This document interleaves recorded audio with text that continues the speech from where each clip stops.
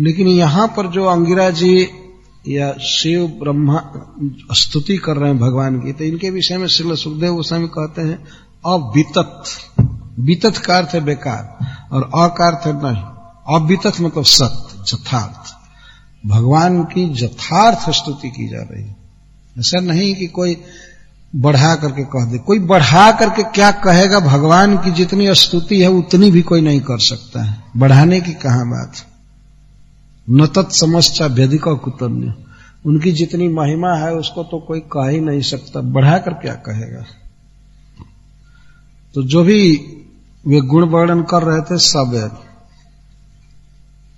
तथ्य थे, सत्य थे।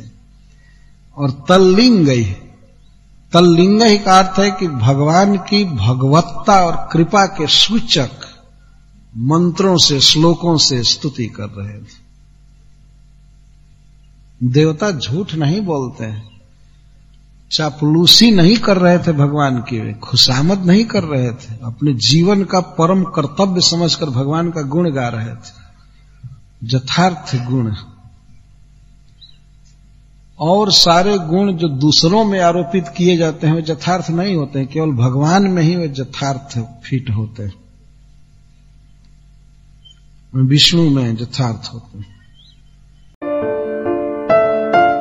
अगर आप चाहते हैं कि ऐसे और आध्यात्मिक संदेश हर दिन आपको प्राप्त होते रहें, तो अपने नाम और शहर के साथ इस्कॉन डिजायर ट्री के नंबर 9987949494 9987949494 पर एक संदेश भेजें।